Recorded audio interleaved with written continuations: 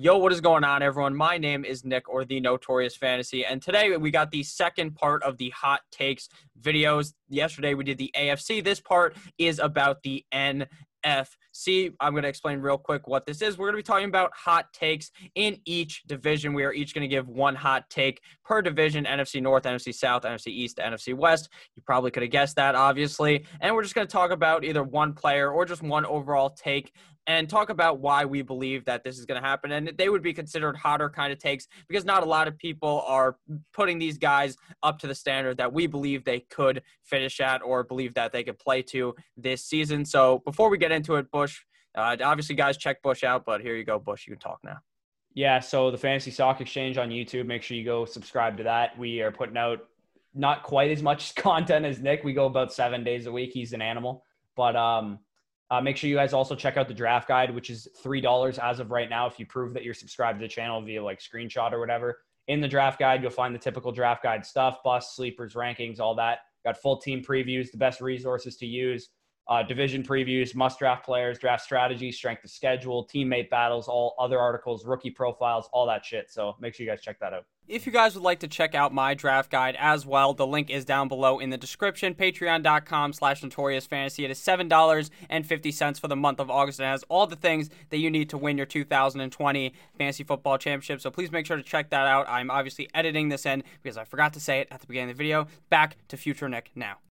Yeah, for sure. So the first division we're going to be talking about here is the NFC North. The Bears, Lions, Packers, and Vikings. I let Bush go last time first, so I'm going to go first this time. So my opinion, or my hot take of this division, is that Kirk Cousins actually plays better in 2020 than last season and has a higher finish without Stefon Diggs. Because obviously, if you guys watched yesterday's video, spoiler alert, Bush really thinks Stefon Diggs is very good, and I think Stefon Diggs is very good too. And this is obviously a notable loss for the team. They obviously bring in Justin Jefferson out of LSU, and I think that that's going to help him out. But obviously, Justin Jefferson in his first year in the NFL is no Stefon Diggs, but does it matter? I don't think so. I think Kirk Cousins will be able to finish higher than last season. Last year, he finished as quarterback number 16 in 2019, so he could easily finish as just quarterback 15, and obviously my take would be right. He averaged 16.2 points per game, ranking 16th at the quarterback position. Now, notably, his pass attempts is not very high. It ranked 24th at the quarterback position with 444, which obviously I expect to go up slightly with Kevin Stefanski leaving. 3,602 passing yards. He had 26 passing touchdowns and 6 INTs. Kirk Cousins, obviously, notably one of those guys that people will consider to be a game manager, not one of those guys who's going to really take over the game and just dick down a defense. He's not really known to do that, but I think we could see that happening this season for Kirk Cousins. They lost Kevin Stefanski, and obviously the Minnesota Vikings were pretty run heavy with Dalvin Cook in his rookie year. They gave him a decent amount of touches, but they had a 35.59% run play percentage in 2018 before Kevin Stefanski took over as the offensive coordinator, which ranked 29th in the NFL. And then in 2019, they finished as the fourth most run-heavy team at 48.30%. So I think it does go down slightly. And with that going down, Kirk Cousins obviously should go up. So him finishing inside of the top 15 is obviously something that's going to be very possible this year, especially if Kirk Cousins looks like what he played like in Washington. He looked way better than he has looked in Minnesota, at least to me, for the last, I believe, what has he been there for, a year or two now? And I think 2 years, I think. 2 years? Okay. Yeah, after that, Case Keenum absolutely destroyed the Saints. Shout out to all you Saints fans who have been crying for years to the Vikings. But I think Kirk Cousins will be just slightly better and overtake being quarterback 16 and go up to probably like quarterback 14. And hey, at the end of the day, that will make my take correct. And most people probably think Kirk Cousins will be much worse without Stefon Diggs. So what do you think about this take? I think you're onto something with saying that he could finish higher than like quarterback 16 because he's going to play all 16 games because he always does. But in terms of points per game, I don't see any way that there's like his finish goes up higher without Diggs, with the offense getting probably even more run heavy than it already was. Like Kirk Cousins is just the opposite of the type of quarterback I would draft, considering you can get Gardner Minshew after Kirk Cousins. Yeah. And even guys like Joe Burrow and Drew Lock, I'd just much rather have those guys because I think their upside is just way higher. So I'm kind of out on Kirk Cousins. I wouldn't probably draft him ever just because I just assume he's probably going to finish as quarterback 16 to 20, but that's not going to win me shit. So that's it's a guy that I'm just staying away from in general. Yeah, no, I'm not really telling everyone to go out there and draft him. I just think it's entirely possible that he does better than last year. And I think he actually is fine as like your quarterback too if you're playing in like a deeper type of league. If you're in like a 14-team league and you draft him as your second guy, or if it's like a super flex league and he's like your second quarterback that you play every once in a while because He then would you're need going to to be play my like third quarterback in a super flex league. I would not trust him as my second quarterback. really? Because I think Yeah. I would just draft him as my second guy and then draft like Derek Carr or Gardner Minshew in later rounds. Okay, And yeah, then he could be like the second guy I draft, but not the guy I'm starting all the time. okay, yeah, that's more of what I meant. But I think Kirk will be fine this year. But obviously, he's not the best quarterback ever to grace the NFL. So, what is your take here for the NFC North? Okay, so for the NFC North, and this one's hot. This is probably the hottest one, just considering what has happened the last like 2 weeks. And I'm saying DeAndre Swift finishes as the highest of all the rookie running backs. And yes, that means Clyde Edwards-Helaire too. So a couple weeks ago, this probably wouldn't have been that hot of a take. Now it is because Clyde Edwards-Helaire is a first-round pick. So let's look at DeAndre Swift. He's a super talented rookie with borderline first-round draft capital. And most importantly, in my opinion, he hasn't disappointed the current coaching staff and front office yet, which Kerryon Johnson has done by getting injured in 2 straight seasons. Yes. Patricia praised Swift's ability to be involved as a receiver, and not that Kerryon Johnson's bad at it, but Swift boasts great ability in that area, and it should get him on the field early, which is where he'll prove that he's better than Kerryon Johnson in pretty much every aspect of playing running back. I think this backfield probably starts out as like a 50-50 split. In a few short weeks, it'll be Swift's all to himself, meaning like he's going to be like a 65-70% share running back. And this is whether Kerryon Johnson gets injured or not. If he does get injured, and this is probably the only way my take comes through, Swift's ability as a runner and as a receiver and on the goal line, what we saw, it was like a high-flying aerial attack when Matt Stafford was healthy, could land him as a top 8 running back in fantasy. If he's able to be the engine of the offense while Stafford kind of just dishes it out to Jones and Golladay and Hawkinson on the outside, like Swift could be like a 12 touchdown running back, similar to like what Alvin Kamara was his rookie year. So offensive coordinator Darrell Bevell also is not averse to using a bell cow running back if he's earned it, not like just out of the blue, like he's just going to use a bell cow. But if Swift proves he's super good, he's better than Kerryon Johnson, and he's able to take the job and run with it. He's used Adrian Peterson and Marshawn Lynch in his days as an offensive coordinator, and he knows a bell cow when he sees one. So if Swift is just outperforming Kerryon Johnson, I don't think they're just going to stick with KJ because he's the veteran and like the rookie's got to prove his stripes. Like, no, if Swift is outperforming KJ, they're going to switch to Swift because I think they're like low key pissed off at Kerryon Johnson for getting hurt. Yeah, now I completely disagree with this, but it's because I don't think they're going to run the ball a lot. Now, if Kerryon Johnson was to get hurt, this take is 100% possible. He could literally be a top 10 running back. I think that's the only way that happens. But like, even if Kerryon Johnson doesn't get hurt, I still think Swift has like top 15 potential. See, I just don't think so, strictly because they don't run the ball enough. Now, I understand the pass catching opportunity. DeAndre Swift is just like you said, Alvin Kamara. He's a guy who can go out there, catch the ball. He could literally be like their third fucking wide receiver. That's how good he is at catching the ball. Plus, their third wide receiver is, I think it's still Danny Amendola. So, obviously, not too complicated to get up there and play out there. But I think DeAndre Swift, good player. I just don't think this is the right situation for this season. They just haven't been running the ball that much. I think they ran it 30 to 35% of the time last year, and that's obviously not something you want as your fucking running back. So I don't know. I'm just really off of him this year. I think if Kerryon Johnson was to get moved off the team or just to fucking get hurt like he always does, Swift is 100% going to be able to be that guy. But it would probably, Kerryon Johnson probably won't get hurt week 1. It would probably be like week 8 or unless they just completely lost trust on him because he's just shit again. I really believed in Kerryon Johnson. I thought he was really good. And even when he was playing kind of well or pretty well, they just weren't giving him the ball enough. And I feel like that's going to be what happens this year with DeAndre Swift, where you really think he's going to be good. And it is entirely possible that he is, but I just think that if they don't give him the ball enough, there's no way. Obviously, any running back, you give Saquon Barkley like 6 touches a game, he's not going to fucking finish high enough. So I think that is the biggest worry for DeAndre Swift. Do you think that they do start running the ball more now with Swift there? I don't care. I think he's going to catch 6 passes a game. Like, if he's the bell cow running back, like Alvin Kamara never exceeded 12 carries in a game in his rookie year. Like, he literally got like between 6 and 12 carries every game because Ingram was getting all the carries. So I think if Swift is able to get 6 to 8 targets, like once he's fully established, I don't really care how much they run the ball. I think he's going to get the majority of the goal line work and the receiving work, which will be enough to propel him into the top 10 if he's as good as I think he is. Okay. No, I can understand that argument. So now to move on to the NFC South, Bush's division. Obviously, Bush is a Buccaneers fan. You could tell by the Tiki Barber jersey on the wall. So we are going to go. On, man. What? Oh, wait, who's Rondé? I'm so fucking stupid, dude. Tiki Barber's the Giants running back. Yeah.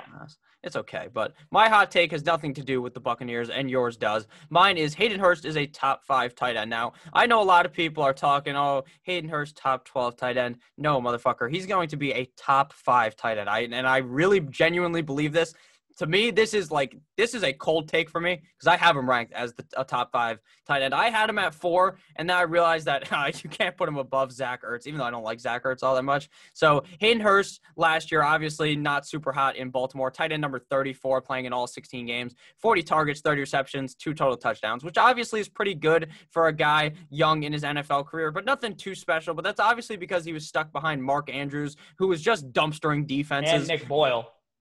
Yeah, Nick Boyle, very good at pass blocking as well, so that's why he was out there a lot. So we could see that last season in Atlanta, Austin Hooper put up insane numbers, playing in just 13 games, finished as a top 6 tight end number 6. So Hayden Hurst would just have to go one spot past him. And if Hayden Hurst plays all 16 games, this is entirely possible since Mr. Hooper only played in 13 games. He had 97 targets last season, 6th at tight end, 75 receptions, 5th at tight end, 787 receiving yards, 6th at tight end, and 6 total touchdowns, 4th at tight end. And to understand, the Atlanta Falcons were the most pass-heavy offense in the NFL. Now, I understand that might regress. They might fall out of, I'd say probably a safe floor for them would be a top 6, top 7 in pass plays, but they just love to pass the ball there. That's why I'm very out on Todd Gurley. Dirk Cutter has a shrine to the tight end position just on his wall. He's got all the guys that have ever played to him, and he cranks off to that before he goes to sleep every single night. He lays a nice prayer down for them, and I think that they got rid of Austin Hooper for a reason. They saw what they saw in Hayden Hurst and believe that he can be that guy, and I talk about this a lot as well. It's called the Matt Ryan theorem. It's the fact that every other year, he is the quarterback number 2. He's good, right? Finishes the top 15 quarterback. And then the next year, number 2 quarterback, then top 15, then number 2. Last year, he was the top 15 guy. This year, he's going to be number 2. And I believe that this whole offense is going to be just absolutely firing at all cylinders at the receiving wise. I think that Julio, Calvin Ridley, and Hayden Hurst are all going to be good. Now, I understand if you guys are coming from his channel, I probably sound like Danny talking about the Cowboys, but I really think that this is possible, that Hayden Hurst could be that guy, and I don't really see an argument for him. If he doesn't finish inside of the top 10, I would be fucking shocked unless he got hurt. So what do you think about Hayden Hurst? Yeah, no, I have him ranked at tight end 6, so I'm right there with you. I think you said this offense could regress from a passing perspective. This is the only offense in the league I would say that that's not going to happen to, because I don't think it will either, but their defense got worse. So they're literally going to throw the ball 600 times, and that is an absolute lock to happen. Like, I think there's no way that they don't throw 600 times. Matt Ryan, Calvin Ridley, Julio Jones, and Hayden Hurst. Sound familiar? It does, because it was last year's Buccaneers offense. Shit defense, top 5, like a breakout tight end potential, breakout receiver potential, and an already established elite receiver. It's going to be the same exact thing, except Hayden Hurst isn't O.J. Howard, and he's not going to be stupid. And it's the same system, it's an easier system, so he doesn't have to learn a complicated system. I think Hayden Hurst is basically just going to be what Austin Hooper was last year, essentially, because Austin Hooper was the tight end 1 before he got injured. He was ahead of Kittle and Kelsey. Dirk Cutter's offense, the reason it likes tight ends so much is because they suck in the red zone, and if they can't get the pass to the tight end in the red zone, they're not going to score a touchdown. So it's basically like tight end, like where's Cameron Brate and O.J. Howard? Like, that's where we're going with the ball in the end zone. And that's why O.J. Howard was so bad this year, is because Dirk Cutter's offense is so great for tight ends. So I'm all the way in on that take. Yeah, 100%. I really think that this is the year where if Matt Ryan doesn't win the Super Bowl, it'll have to be every other year when he does it. And I don't think he's going to win the Super Bowl, but I think if he doesn't make the playoffs this year with this offense, it's because the defense is just dog shit, like you said, which is actually even better for Matt Ryan, because if they're just getting soaked, then he's going to have to be heaving the ball out. And I think that he can do that, especially against, like, I don't think that necessarily, obviously you're a Bucs fan, and the Bucs have a pretty good defense, but the Panthers, obviously their defense is dog shit. The Saints have a pretty good defense. I think that this division just ensues points. Games where points are scored. Yeah. It's all points. So speaking of the Buccaneers, I think this one's pretty hot because people are off this guy. Like fantasy analysts, like average people, like everyone's off this dude, and I don't know why. Yeah. Mike Evans leads the NFL in receiving touchdowns, is my take. And here's why everyone's off Mike Evans. Chris Godwin is the short target. Everyone is comparing Chris Godwin to Julian Edelman. He's way better than Julian Edelman, first of all. And second of all, Tom Brady throws to Julian Edelman and James White because that's what the system tells him to do. Tom Brady is a Baker quarterback. He does not Baker Mayfield. He's a Baker, meaning he follows the recipe. The recipe that Josh McDaniels set out for him is death by 1,000 paper cuts. Bruce Arians' offense is the polar opposite of Josh McDaniels.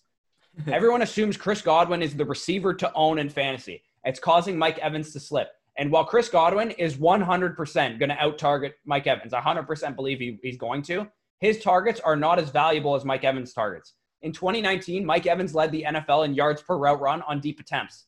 No surprise, he received the fourth most deep targets in the NFL at 30. He has big play potential, so that's going to lead to some receiving touchdowns. I love Jameis Winston, but Mike led the NFL in uncatchable targets, including 18 of those 30 deep attempts that I just talked about. So only 12 of those deep attempts were deemed catchable. In the sling it downfield system of Bruce Arians, it's going to be his system still. Just because Tom Brady is the quarterback doesn't mean it's checkdowns to James White and Julian Edelman. Bruce Arians has said on numerous occasions that it's still his system. It's just Tom running it. Now to the red zone. Mike Evans tied for eighth in the NFL with 14 red zone targets and second in the NFL with 8 coming inside the 5-yard line. Now Rob Gronkowski is in the red zone picture to take attention away from Mike Evans. Because in the red zone, I watch every snap of Buccaneers games. Everyone hones in on Mike Evans because early in Mike Evans' career, he had 2 seasons of 12-plus touchdowns, a lot of that production coming in the red zone. So He was the big focal point of the red zone offense, so people focus on him. If Rob Gronkowski is there, I hate to tell you this, but they're going to focus on Rob Gronkowski because he's Rob Gronkowski. Yeah. Let's also remember a wide receiver of Evans' dimensions and skill set broke the single-season receiving touchdown record with Tom Brady at quarterback.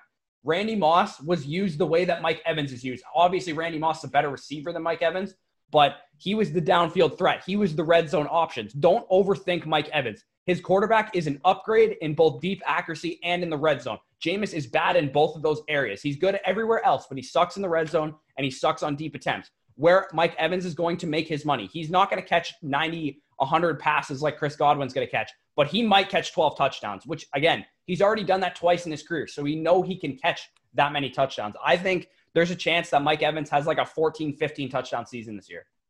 Yeah, no, I agree with this. I think Mike Evans is, in my mind, I haven't even moved him in my rankings at all. He's been around the same top 10 guy, but I was kind of nervous to take him. And as the weeks have moved on, I've started to get less nervous and be more confident in Mike Evans. Mike Evans is one of my favorite NFL wide receivers. I've drafted him in fantasy for years. The guy's been great always. So I don't know why I even, in my brain, thought that he wouldn't be good just because they moved, not really why he wouldn't be good, but why he wouldn't be like as elite as he formerly was with Tom Brady. Tom Brady is the better quarterback than Jameis Winston. I fucking love Jameis Winston. I love eating W's just like him, but I think that Mike Evans is still going to be great, and I think the receiving touchdown thing is going to be key, like you brought up about Gronk.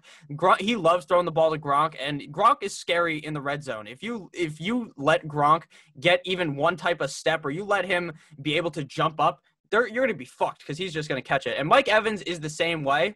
Yeah. Except now people just he's one-on-one. That the connection is going to be so strong. I just think Mike Evans will be able to eat. This take is 100% possible. And I don't even know who else would rival him. Who would you think would be like the top 5 guys in touchdowns? Because I can't even think off the top of my head. Maybe Davante Adams. Yeah, Davante Adams would definitely be one of them. Kenny Golladay led the league in touchdowns last year, so he'd probably be one of them as well. The 2 tight ends, Kelsey and Andrews potentially. Yeah. I don't know. There's a couple top end receivers. Obviously not Julio Jones, but maybe Tyreek Hill. Maybe if Michael Thomas can get some more receiving work in the end zone. Like I think there's going to be probably 6 or 7 receivers that have double-digit touchdowns this year because last year there was only 1, and like I think in 2018 there was like 8. So I think it's going to probably regress more like normally to which like 6 or 7. I think Mike Evans 100% going to be one of those 6 or 7 that has double-digit touchdowns. For sure. And you didn't even mention him. Christian McCaffrey could 100% score 10 fucking Yeah, receiving he could. touchdowns. Yeah. So.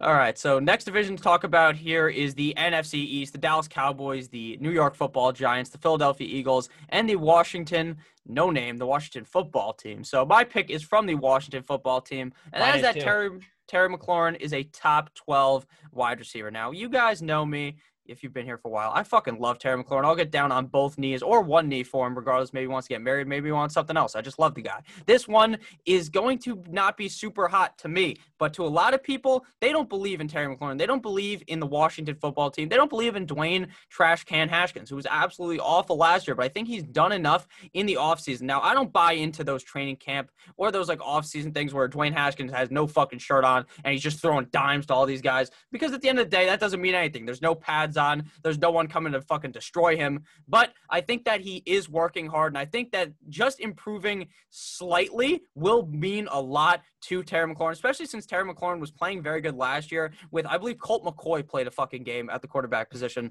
And Colt McCoy, I didn't even know he was in the NFL until he started for them. Hook him. So last season, his rookie campaign, he was the number 1 wide receiver on the team. As a rookie, he was instantly slotted in there to be the alpha guy going up against good cornerbacks. And he finished as wide receiver number 29. So I know that's not going to get you real hard. It's not going to get you going about Terry McLaurin, but he only played in 14 games and played pretty well in those games when he was playing. He had 93 targets and only 58 receptions. I think that the receptions are going to go up, obviously, because the quarterbacks are going to be more accurate this year. And by the quarterbacks, I mean, it should just be Dwayne Haskins. He had almost 1,000 receiving yards with 919. He was very good in the red zone as well in the touchdown category. 8 red zone receptions, 18th at wide receiver, and 7 total touchdowns. And he dominated in the target share of the Washington offense. 23% target share in Washington, 22nd at wide receiver. So he's already shown us that he could be that alpha guy. And he was ultra efficient last season. 9.9 yards per target, 12th at wide receiver, 15.8 yards per reception, 14th at wide receiver, 68.4% contested catch rate. So you just throw the guy the ball. Even if it's shit, he's going to go out down with it. Number 1 at wide receiver, and he had a 115.9 quarterback rating when targeted, 10th in the NFL. And note, the quarterbacks just were not that good last year at all. His catchable target rate was only 79.6%, 40th at wide receiver, and he was still coming down with the ball. And I think that with Riverboat Ron as the head coach, this offense is just going to be humming much easier. And with a not so super hot defense, I understand someone left a comment actually that the Washington defense isn't as shit as I say they are. Like I think they're like probably like a dumpster fire, but they're probably not as bad. Their corners are a little concerning, but their front seven's pretty good. Yeah, that's what the comment said. So they're probably pretty good. They're not like the worst defense ever, but just because they don't have if they don't have like an amazing defense, they're going to be out in these games and they're going to have to throw. And I think Ron Rivera is going to be able to get the guys fired up. And plus Haskins literally played college ball with fucking Terry McLaurin, and they somehow just lost every inkling of connection they ever had. And I just think that Terry McLaurin upgrades in his sophomore season as well as Dwayne Haskins to create some type of a super connection there in Washington. So what do you think about Mr. F1 McLaurin? They actually never had a connection because Terry McLaurin, his concern coming out of school was like his breakout age and his production. So like, it wasn't very good. Yeah, it wasn't very good because fucking Paris Campbell was the main guy there when he was at Ohio State. But I in my Twitter profile at Football Stock on Twitter, I have this pinned. And it's talking about rookie receivers last year who received who reached 750 plus receiving yards, who had 100 or less targets. And a couple receivers fit the description. I'm going to talk about one later, but Terry McLaurin was one of these guys. And based on this data, basically what I looked at was what was the target increase their second season after being so efficient as a rookie? Did the targets go up? Because that's what I wanted to know. And based on this data, 34 targets was the average increase for the, I believe it was like 16 receivers or whatever that I looked back since 2006, and a 269 yardage increase. And basically what this would equate to for Terry McLaurin was 140 targets and 1,319 receiving yards. And this was just based on the average, not the like high end guys like Josh Gordon received like 85 targets, like more like the next year in his career. So I think Terry McLaurin is in for a breakout season, as are a couple of the other guys listed in that study that you guys can go check out on my Twitter. And I'm going to touch on later in this video. All right, so hopefully you guys are now bought in on Terry McLaurin. I've talked about him like 1,000 times on my channel. He's been on the thumbnail of a million videos, so you should already be brought in. But if you're new, hopefully that brought you in as well. Hopefully you guys have enjoyed thus far. But now it's Bush's turn to also talk about the Washington football team. Yeah, which is weird because they're by far the worst like fantasy offense in this division. But Yeah. Antonio Gibson is the number one owned player on fantasy championship roster. So this is like a really hot take because this, to me, this requires in-season analysis too, because like a bunch of shit's going to change. But calm down for a second. I'm not suggesting you draft Antonio Gibson in like the 6th round. I would say don't pick him higher than round 8 because what you want Antonio Gibson to be for your team is a stash. You want him to be a guy that you're looking forward to breaking out later in the season because he is going to struggle early. I believe they just came out and said that he's not going to be featured right away or something. Either their OC or their head coach said that. I don't remember who it was, but he's new to the position. He was primarily a wide receiver in college. It's going to take him a few weeks to get used to NFL speed and to be used to playing running back. Like he may even be someone to straight up avoid in drafts because he might be on the waiver wire by week 5. Like people might drop him because it's Adrian Peterson's show and Peyton Barber's even getting carries. Like he might be on the waiver wire. If not, he's going to be a great trade target midseason. And the reason I say he's going to be the number one owned player on fantasy championship rosters is because of this. He's going to be on good teams. Like people who have good rosters are going to be able to pick him up or trade for him like midseason. Yeah. So, and this is why I say this. In 2017, there was a rookie running back out of the University of Tennessee who also had a limited share in college. And this guy's name was Alvin Kamara, and he carried fantasy owners to fantasy titles with his incredible back half of the season stretch. Yeah. Ironically, the same incumbent veteran, Adrian Peterson, was the guy that Alvin Kamara supplanted that year. Adrian Peterson will be the starter in 2020. Guaranteed, locked and loaded. It's going to happen. Don't think that Antonio Gibson is starting week 1 because it's not going to happen. He will look to carve out a pass-catching role and maybe eat into Peterson's workload on the ground as the season goes on. By week 9, we could be talking about an electric athlete commanding 5 to 8 targets per game and a 6 to 10 carry per game role, similar to Alvin Kamara's, except he's going to be in a less potent offense, which Alvin Kamara was obviously in a really good offense. So Antonio Gibson is going to be good at some point in his career. It could be the back half of his rookie season. He's a crazy athlete. If you don't know his measurables, go to playerprofiler.com and just look at his player comparison. It's Joe Mixon because he's that good of an athlete. So I think Antonio Gibson is going to get off to a slow start, but he's going to be either like the number one waiver ad at some point in the year, or he's going to be a great trade target. So definitely keep an eye on Antonio Gibson. Yeah, I mean, the guy literally had like 33 touches last year in the rushing game and had like a zillion yards. The guy's insane. He had 11 plus yards per carry, which is 99th percentile at running back yards per carry, which is just crazy in college. But Antonio Gibson, I like Antonio Gibson a lot. Now, my only worry with drafting him this year is with the big Rona is now I'm kind of worried about because you're not going to be able to play him the first couple of weeks, obviously. No. So if one of your guys gets Corona, he's going to be cut in like every single league. I am so sure of that because if someone gets Corona, you're going to have to cut Antonio Gibson unless obviously that's Adrian Peterson. And that obviously will not help him out for your team, obviously, for the first couple of weeks. But I believe what you said 100%. Week 16, when you're in your championship, don't play in week 17. Tell your commissioner right now to fuck off and change it to week 16 because week 17 is just depressing because your team that was a powerhouse, half those players are going to be riding the pine in your championship, so you want to make sure that they're in there. But Antonio Gibson is going to be very good.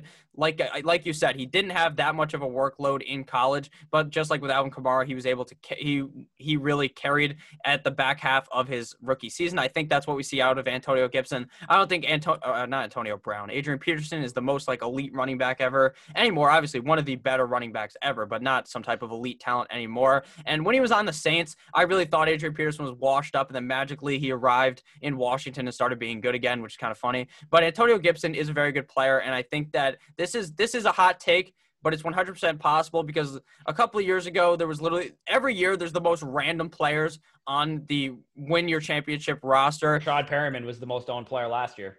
Yeah, and Justin Watson, I believe, the other wide receiver, was really good as well. So, and I had him. So it was like the same shit. It's just these random-ass players week 16 because people always get hurt. Could be that guy. So that is 100% a good take. So now on to the can I add one more thing to that? Yeah, you can go. Another thing that we didn't even take into account is, remember Tariq Cohen in 2018 and Mitch Trubisky's second year? Was Mitch Trubisky good in 2018? No. Dwayne Haskins could be as good as Mitch Trubisky was in 2018. Like, he actually showed something towards the back half of his rookie season. So I don't think the offense being shit is like is the bad thing for Antonio Gibson because he's going to catch a lot of passes. And Yeah. if you want to check out more on Antonio Gibson, if you know nothing about him, because I mean, he played for Memphis. I don't know how many people are watching Memphis games on Saturdays, but in our draft guide, as I plugged before, I wrote up Antonio Gibson, and there's some film clips in there. You can see how electric the kid is. So make sure you go check that out. On to the next division.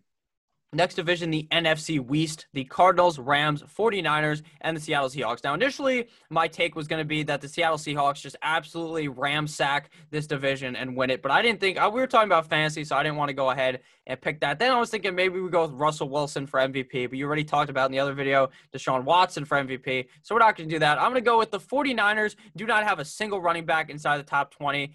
And inside the top 10, inside the top 20, inside maybe even inside the top 25, because this is just going to be a certified running back committee nightmare. Their depth chart right now, they got Raheem Mostert, who they actually got to sign a deal. I initially thought he was going to get traded, get moved to some other team. No, now he's locked in there. They got Tevin Coleman, Jerick McKinnon. Then obviously there's a plethora of other guys there. That one guy, Solomon Ahmed, is also there, I believe, still.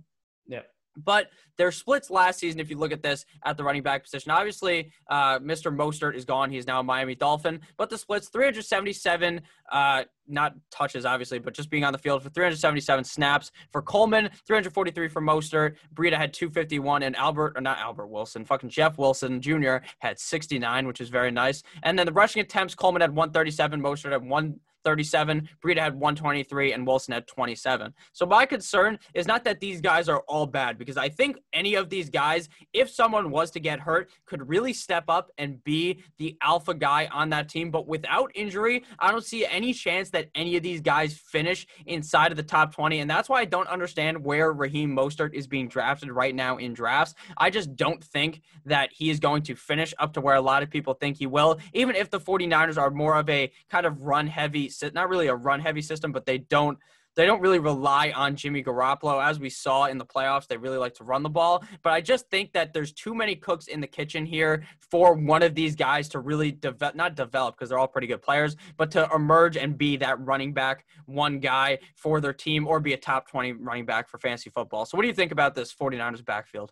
100% on board. I'm not touching Raheem Mostert with a 10-foot pole. I think he basically last year we looked at it was going, what was it? Tevin Coleman, Matt Breida, and I think that was the only Jeff ones Wilson. Those were the only ones being drafted in redraft leagues. So I think this year I'm going to take a dart throw on Jerick McKinnon, and maybe I'll get a couple shares of Tevin Coleman, but I'm not fucking touching Raheem Mostert. I don't care if he pops off. I don't want anything to do with Raheem Mostert, because Kyle Shanahan has used a committee. He's always used a committee. He always will use a committee unless they sign like Saquon Barkley in free agency. Like that, he's always going to use a committee running back system. And yes, they were the most they were the most run-heavy team if you discount Lamar Jackson's carries away from the Ravens last year. Oh, okay. Yeah, so if you take Lamar Jackson's carries away from the Ravens, the 49ers are actually the most run-heavy team in the league. But you're never going to predict week over week who the guy is. It's going to be Raheem Mostert one week. It's going to be Tevin Coleman another week. And on top of that, they have one of the hardest run schedules in the league. So if it is Raheem Mostert to start the season and he struggles because he's playing great defenses against the run, they might shift to Tevin Coleman or Jerick McKinnon or Jeff Wilson or fucking Salvon Ahmed out of the woodworks. Like, who knows with Kyle Shanahan? He's literally going to play whoever the fuck he wants because his system is so good that it doesn't matter. Yeah, system's very good unless you're in the Super Bowl, because he choked 2 of those away. But you're going to be really pissed off when you draft him and Jeff Wilson just moseys on into the end zone 3 times a game, because that's just what happens. Jeff Wilson was automatic on the goal line. Like 4 yards out, boom, he was in every single time. That's why he was good in fantasy. He'd have like 3 carries and 3 fucking touchdowns. So you're going to be really pissed off drafting any of these guys if you're drafting them early. Obviously, Tevin Coleman and Jerick McKinnon are later picks, and you're always just pissed off at Jerick McKinnon because the guy just doesn't stay healthy, or typically hasn't in the past. So now we can move on to Bush's take about the Seattle Seahawks. Yeah, so again, I mentioned this earlier with Terry McLaurin, but there was I wanted to look into, does having an efficient rookie season, meaning 15 receivers who reached at least 750 receiving yards despite having 100 or less targets. There was a couple of receivers that did it this year: A.J. Brown, Terry McLaurin, Deebo Samuel, Darius Slayton, and DK Metcalf. So based on this data, as I mentioned, 34 target increase on average and a 269 yardage increase on average. This is just like statistically what the data suggests that DK Metcalf will jump to, and that's 134 targets or 1,169 yards. Basically, what my hot take is about DK Metcalf is that he's going to have double-digit touchdowns and finish top 10 at the receiver position. the big thing for Metcalf, I think this is realistic. Like the yardage, 134 targets and 1,169 yards. I think the yardage especially is about what he's going to have. I don't think that's unrealistic at all. But the big thing for Metcalf is this offense wants to run the ball, but I anticipate more of a balance coming between passing and running because Chris Carson's uncertain health situation is concerning for me. That's why I won't draft Chris Carson, is because I think there's a chance that this offense becomes a little bit more pass heavy than it's been. Obviously, we know that Metcalf can make big plays down the field to score touchdowns. He has a crazy high success rate on his main routes that he runs, which are like goes and posts and comebacks. According to Matt Harmon's reception perception, he's really good at these routes. So we obviously know he's capable of taking a go route 60-plus yards for a touchdown. But Metcalf also tied for 5th in the NFL with 17 red zone targets. Did I mention he plays with Russell fucking Wilson? Like, DK Metcalf and Russell Wilson are going to be uber efficient just because Metcalf was super efficient last year. Russell Wilson's always efficient. So I could definitely see Metcalf having 10-plus touchdowns this year. And if he does, combined with 100 or 1,000 yards-ish, he's going to be a top 10 receiver because we saw Mike Williams a couple of years ago have 10 touchdowns, and that propelled him into like an elite fantasy season for someone who's not even remotely in the same category of talent as DK Metcalf, in my opinion. Yeah, I think this is possible, but I think it might take Tyler Lockett getting hurt for it to happen because I don't think so, man. I think they can both do this. Like they can both have like 1,100 yards and 10 touchdowns. I think they can both do it. Yeah. Who do you have ranked higher? You have Metcalf ranked higher? I have Metcalf ranked higher, but like it's very close. Yeah, I have them ranked. I think Lockett they're both inside the top 20, but I have Lockett like 2 spots ahead of them. I think Lockett will finish better, but I do think DK Metcalf is going to be very good. And like you said, 10-plus touchdowns is entirely possible for DK Metcalf. The guy's a fucking unit. Everyone's seen the picture of him shirtless. The guy's just absolutely jacked, and he's going to go up and get you that ball. So I think that this is definitely an entirely possible take. So do you got anything else on Metcalf, or are we heading out here? Yeah, just one like really bold prediction for what Metcalf could do. My comparison for DK Metcalf coming out of school was Josh Gordon. And what Josh Gordon did his second year in the NFL was retarded. Like it was crazy. Like he literally had 1,700 yards in 13 games. Like he like popped the hell off. I don't think Metcalf's going to do that, but in terms of like just a physical presence that DK Metcalf is now that he's coming into his second year, like he could legitimately just go insane and be the number 1 receiver in fantasy. Like cuz he's got that kind of potential just based on how like freakish he is. Yeah, 100%. Real quick before we end the video, do you think Josh Gordon will ever play again? Yes, I do, because I think the NFL has some weird obsession with trying to make him like a rehabilitation project. Okay. Yeah, well, you're now allowed to smoke the dank in the NFL, so you should be good. So thank you guys all for watching this video. Bush, you can take the floor here and shout out yourself out again. Yeah, I won't plug the draft guide because I already did that, but go check that out. Make sure you're following me along on Twitter because I do tweet shit like this out all the time. Like I tweeted out something about the Mike Evans research that I did yesterday. I find it's people on Twitter, like they just tweet out YouTube videos and be like, go watch my video. It's like, I'm not doing that. Give me some value on Twitter. So that's what I try and do. I try and tweet out research that I do and stats that I find and stuff that I find interesting. So make sure you're following me along on Twitter. As I mentioned, youtube.com/the fantasy stock exchange is how you can find us if you're interested in more of my opinions and takes. So definitely go check that stuff out. Yeah, for sure. I use Twitter the way Bush said that people use Twitter. I just tweet out my videos. I tweet out me getting angry about my gambling picks not hitting. So check that out as well. Check out my Patreon down below. Make sure you click that fucking subscribe button. And I'll see all you guys later with, always double upload season on my channel. Mock draft, whatever it is.